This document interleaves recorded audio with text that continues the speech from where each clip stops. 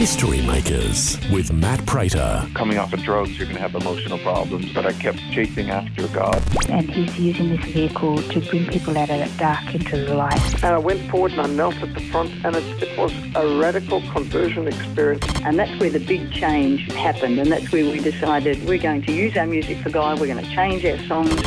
When I was about 25-year-old, I was busted and into jail, and it was there that I came to the Lord. History Makers with Matt Prater. Hi, and welcome to History Makers. I'm Matt Prater. Today we're chatting with Gerald Ross from Restore Support Group in Brisbane. I heard him speak at my soup kitchen recently, and I thought, wow, this guy's got a great testimony. Got to get him on the radio. So, mate, welcome along. Tell us a bit of your background. Where were you born and raised? How you going, Matt? Yeah, look, thanks for having me on here. So I was born in Melbourne, raised in Brisbane, and so we came up to Brisbane when I was probably about 7 years old. Okay, yep. And been here ever since. And did you have like a religious upbringing at all? My parents were Catholic, so we went to a Catholic primary school, a Catholic high school, but, you know, I didn't really believe. I had an intellectual belief of Jesus. Yeah. I've sang some of the songs in the Catholic Church and things like that.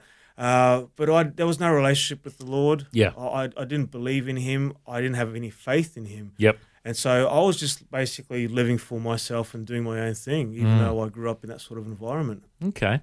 And I know you've got a pretty powerful testimony. Tell us how life went downhill for you and how you came to faith. Okay. Yeah, sure. In my early teens, I think, in high school, I was never sort of good at anything, and I was told over and over again that I'd never be sort of good at anything or never get anywhere in life or amount to anything. So a lot of condemnation and speaking a lot of, I think, bad things and negative things into my life sort of affected my mindset. And as a result of that, not having any confidence or not seeing any value, I was in depression, and that led to drugs. It led to crime. It led to hanging out with the wrong people, and through that, I ended up getting involved in the whole drugs and crime and stuff, to the point where it became almost like a career, and that's all I was doing. My whole lifestyle became drugs and crime, being part of gangs as well, and it got to the point where I was just living for myself, and I didn't see any value. I didn't see any worth in me, and it was just a vicious lifestyle of going from sort of bad to worse. And in that, it led to me being arrested. Eventually, you start off in the drug industry, lower level, and before you know it, after a few years, you get to a point where you're actually calling the shots. And so I got to a point after years and years, and so they called me the principal of the group or the syndicate, and I was then giving orders and telling people what to do and distributing and things like that. And in that, I was supplying large amounts of ecstasy tablets and also cocaine and things like that. And so eventually there was an operation on us. It was a 6-month operation by the police. We were all arrested and sent into prison. And mate, it was pretty rough for you in prison, I understand. But you had a real turnaround in your life. Yeah. Tell us about that next step. Yeah. So in prison, I was at a point of real despair and guilt and shame as well.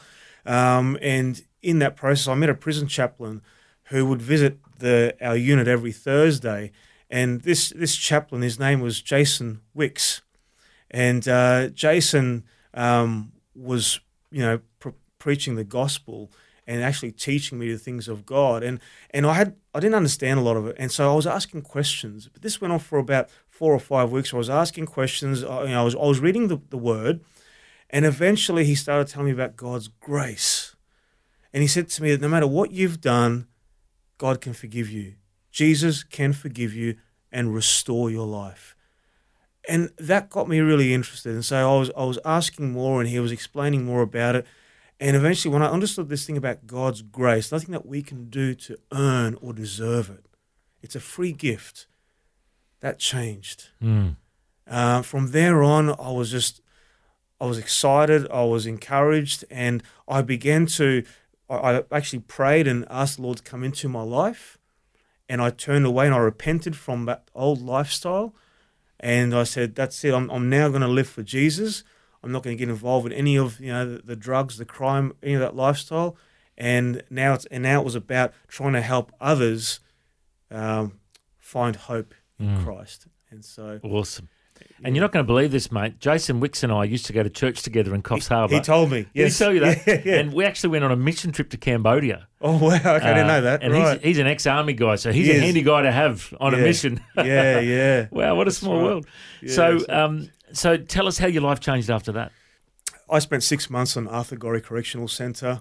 I was given bail after the 6 months, and I had to, I met up with Jason a number of times, and he would encourage me, and met other Christians through Jason. On bail for about 20 months, give or take. Eventually, I was sentenced and had to serve. They wanted to give me a 10-year sentence, but I only served 7.5 year sentence, and I had to serve 30% inside, and the rest was out on parole. So in that time, I met other chaplains through my prison, and met the Christians going through the Bible study groups and the chapel service. And that chapel service was something that we then took from the prison, and now we've started it out here. And so it's a place where people come from a broken background. And so, so through that prison experience, I ended up getting involved in a ministry called Restore Support Services, and that was through another chaplain, John Petrak, who started that ministry, and I was involved with helping him get it off the ground and to where it now is, and now I'm actually overseeing the ministry, and we also have a Restore Church, and that Restore Church is for people who don't feel comfortable in going to a normal church or feel a little bit out of place. So it is a church of most people come from a different background, such as prison, homelessness, or drugs and mental health. And so we have a diverse background of people that come to Restore Church, but it's also a ministry because we have 2 houses set up, and those houses are for housing accommodation people off the streets and people that come from a jail background. Mm-hmm. And so that's what we're doing at the moment. So that's awesome. Yeah. You and I do a lot of similar work, Yes. You've been to my soup kitchen, Yes. and I work with a few rehabs as well. Yes, yeah. And my goal is with the people that are on the streets or that are on, have addictions or they're fresh out of prison or whatever, I see some of them spiral down and down and down. Yes. And a lot of it is because of their living circumstances. They're around the drugs, they're around the dealers, they're around that lifestyle, and they can't get out of it until they have an encounter with God to set them free. That's right. And also, sometimes they need to be placed in a place like yours where they're discipled, Yes, that's so right. I know for me, my goal is to get people out of that rough environment into a good environment like one of yours, Tell us, what do the programs look like? How do you help people get over their addictions and back on track? So as you and I know, Jesus has the power to set anyone free. And it doesn't matter what background you come from, what bondage you might have, doesn't matter what problems you're going through, Christ has the power to set the captives free. He who the Son sets free is free indeed. And in Jesus' name, there is power in his name. And so I've come across, in my life, Jesus set me free. I was prisoned, and he's released me from that. And so that gives hope to other people, especially those that I can relate to, who I can say, yep, I've been down your track. I've been where you've been. I may not have been on the addiction of this certain drug or that certain drug, but drugs and crime and jail, yes, I've been there. And so coming across and sharing that testimony of how Jesus has changed my life helps change their life as well, because it gives them hope. It gives them encouragement. And with a lot of the guys that we talk to, They feel trapped, they feel stuck, they feel in a point of despair where they just can't get out. And we offer them the hope of salvation in Christ. We offer them there is a way out. And a lot of the times, we've got a number of guys now who have had massive breakthrough that come from one guy, 25-year ice addiction. Wow. That's a long time. Yeah. We baptized him about 6 months ago now. Wow. And he's been set free from drugs about 7 months. Wow. He's living at Restore House, and he's being discipled, and he's being part of the program, or not program, but he's being part of helping Restore out, and he's reaching out to other guys as well. And we've got another guy, 10-year ice addiction, prison 3 or 4 times, clean for 2 years, doesn't touch drugs, and it's interesting because he was someone that we were going to the courthouse to hand out. Part of our ministry is we hand out gospel tracts and pray for people outside Beenleigh Courthouse on a Monday. And this guy was about to go in facing a 15-month sentence, and we prayed for him. And he said to me, because he had been in prison and he knows of Restore, and so we prayed for him, and he trusted, he believed, went in. The judge didn't give him time. They could have, but they didn't. And he became so committed to Restore after that. Now, he is, fast forward 2 years later, after being involved in church, being discipled, being encouraged, getting that support. Now, he goes on Monday mornings to the Beenleigh Courthouse and tells people that Jesus loves them and gives them a gospel tract. Wow, so good. So that's just 2 stories of amazing breakthrough of drug addiction and crime, and now they're both moving on with their life in Christ. And it's breaking the cycle. It's helping people not just to survive, but to thrive spiritually and prosper in the Lord. It's like their mess has become their message. Yes. Their tests have become their testimony. I love it. Yep. So good. Yep. Now, whenever I see people from that background come to Christ, obviously coming to Jesus is the first thing. The second thing I always tell people is to be in the Word of God. Because all the research shows if you're in the Word of God every day, you'll grow. You grow. If you don't, you won't. You won't. Yeah. So what's your patterns with the Word of God? Do you have a devotional? Do you have a reading plan? Do you guys get together in the house? Yeah. Do Bible studies? Yeah. I encourage fellowship daily to be together, surrounded with brothers in Christ and sisters in Christ daily. And so what are the things that I encourage, and what things we do is we do prayer meetings. We have Bible study groups. I've actually got a chaplain a prison chaplain who's doing a daily devotion 1 day a week. On another day a week, I've got a retired pastor and retired prison chaplain, and they go in on a separate day and do a Bible study, almost like a daily devotion as well. So pretty much, and then we got our Tuesday night men's group, which is raw, which is real, which is authentic, which is we share and talk about our struggles, our challenges, but we also share about our breakthrough. Great. We share about our answered prayer. We share what God has been doing this week in our life. And so it's a place where people come, these guys can come, these people can come and have that support, know that we've all been broken in some way, know that Jesus is in the business of restoring people's lives.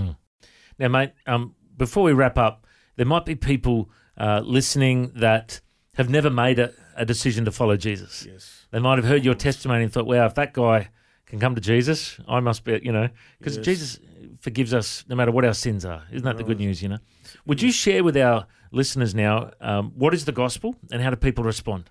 The gospel is the good news of salvation to all those who believe that Jesus died on the cross for the sins of the world, taking the punishment that we deserved, and as a result, he now gives us eternal life and sets us free. And so that is the good news of and how do we receive it is basically to ask Jesus into our life, to repent, which is basically to say, look, Lord, I've done this, I've stuffed up, I've done this sin, I hate this life, I hate the way I'm going at the moment, I want to change, I want to turn away from that, and I want to follow you, and I want to live for you. And I want to have you in my life. No longer me steering the ship of my life. It is now you. I submit and surrender my life into your hands. That's good news. Well, why don't we pray, hey? If there's people listening to this that want to pray and receive Jesus as Lord and Saviour, would you pray and just give people an opportunity to, repeat after you and join in with you pray. Yeah. With you praying. Okay, Right. go for it. Yep. Okay, so, Lord Jesus, Father, I thank you, Lord, that you hear my prayer. Lord Jesus, I ask that you would forgive me of all my sin. I acknowledge that I cannot do anything to save myself from sin, Lord, but I acknowledge that you done it all on the cross 2,000 years ago. Lord, I ask that you will come into my life, change my heart, change my ways, give me the desire to follow you and live for you. And I ask all of this in Jesus' name. Amen. Amen. Amen. Well, if you just prayed that prayer and you want to get some information about following Jesus, contact us through the History Makers website, historymakersradio.com. Send us an email and we can send you some, a Bible information about following Jesus. And if you'd like to find out more about Restore, what's the website and the social media and all that kind of stuff? So we've got on Beenleigh Baptist Church. If you go on there, you can find out more about Restore, Restore Support Services, and Restore House, and the information is on there. If you want to look at supporting us or being involved with us, or even being able to, we are a charity which is tax deductible, a DGR status. And so if you want to contribute financially and help the ministry to grow and have more Restore houses, feel free to contact us at Beenleigh Baptist Church. Good on you, Gerald. I reckon you're a history maker. Thanks for joining us. Thanks for having me. If you'd like to hear this conversation again, listen online anytime at historymakersradio.com.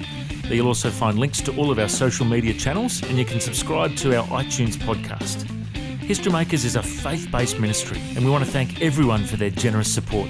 If you've got a suggestion of anyone we should interview, send us an email, info@historymakersradio.com. God bless. I'm Matt Prater, and my challenge to you now is to go and make history. Matt Prater's latest book is now available. History Makers, devotions, downloads and dad jokes. It will take you on a journey through God's Word and will hopefully give a few laughs along the way. It's just $15 plus postage. Order now at historymakersradio.com. Discounts available for bulk orders.